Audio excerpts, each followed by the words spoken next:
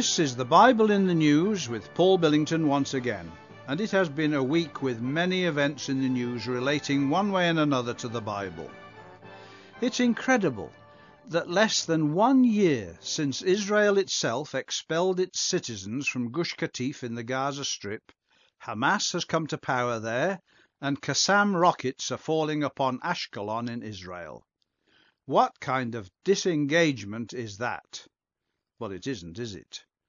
Israeli tanks are now engaged in racing around Gaza in the hope of persuading these Palestinians to let a kidnapped soldier return home. It doesn't take much wisdom to see that the policies of the former Sharon government, as well as that of the present government under Ehud Olmert, is totally bankrupt. All the warnings that were given by Israel's right wing as to what would follow disengagement have proved to be correct, and some. But this isn't a political discussion.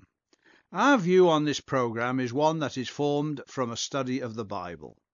And from what we can learn from Scripture and from the way in which God works, it would seem certain that he is working to redirect Israel's plans so that in spite of their lack of faith and their blindness, they will have to rethink their strategy.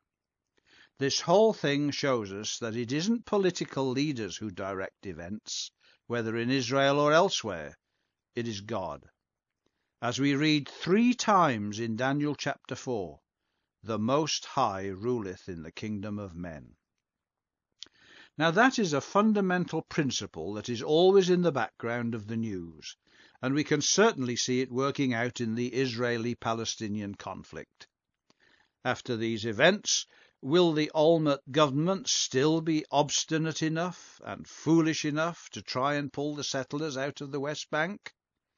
Well, governing politicians are not well known for their humility, and we very rarely hear them admit to being wrong, so they could try it on and bring more disaster crashing down on their heads in the attempt.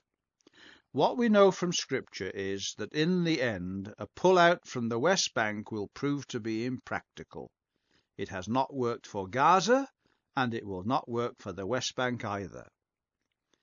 As to the present operation in Gaza, and incidentally the growing row with Syria, we are too much on top of events at present to be able to see a clear outcome. The picture is complicated and is changing rapidly as the days go by, so we have to be patient, waiting to see just what the Almighty brings out of it all. It could be some time before we see a clear result come out of it all. Meanwhile, other things are happening, and we must keep our eye on the big picture.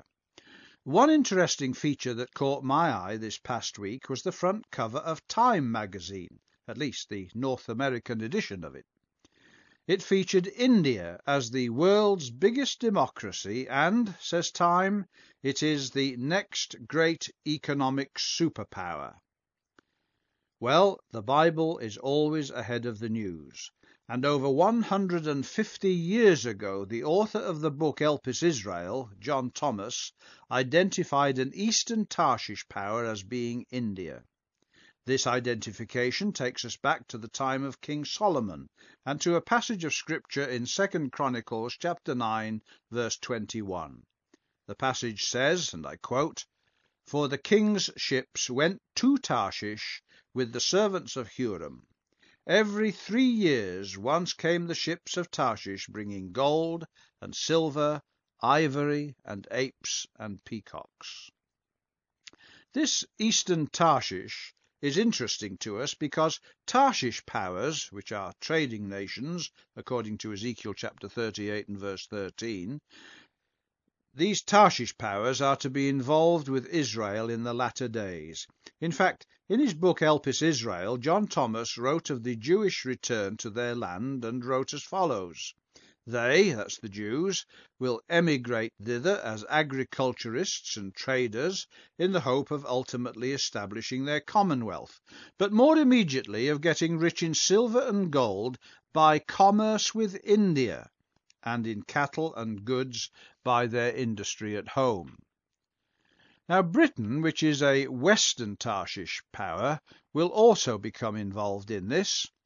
We've spoken of this British Tarshish and her young lions on previous occasions, and it's not without significance that Britain and India, as well as the United States, all have strong trading links. These trading links will become much stronger in the coming years, and they will involve Israel herself, who is destined to experience a time of great prosperity just before being invaded by the northern Gog. This is the picture of Ezekiel 38 to which we frequently refer.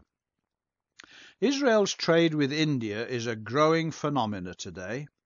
It is estimated that it will be worth over $5 billion annually by 2008. Now, John Thomas may not have been able to give us that figure when he wrote his book in 1849, but he has certainly demonstrated the accuracy of the prophetic word when he highlights the trading relations that would come into existence between Israel and India in the latter days. Oh, and by the way, there was no such country as Israel in 1849. It didn't even exist. When it comes to international affairs, the Bible is certainly ahead of the game. These things demonstrate to us the reliability and the trustworthiness of the Bible.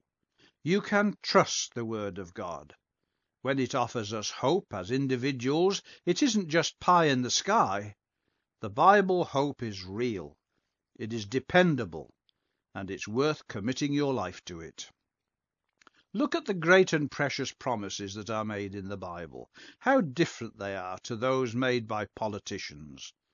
The God who controls the events that you read in the news can also control the events in your life. He can work in us through the power of His Word, so that we can be ready to meet His Son, the Lord Jesus Christ, when He returns to this earth in order to rule Israel and the world.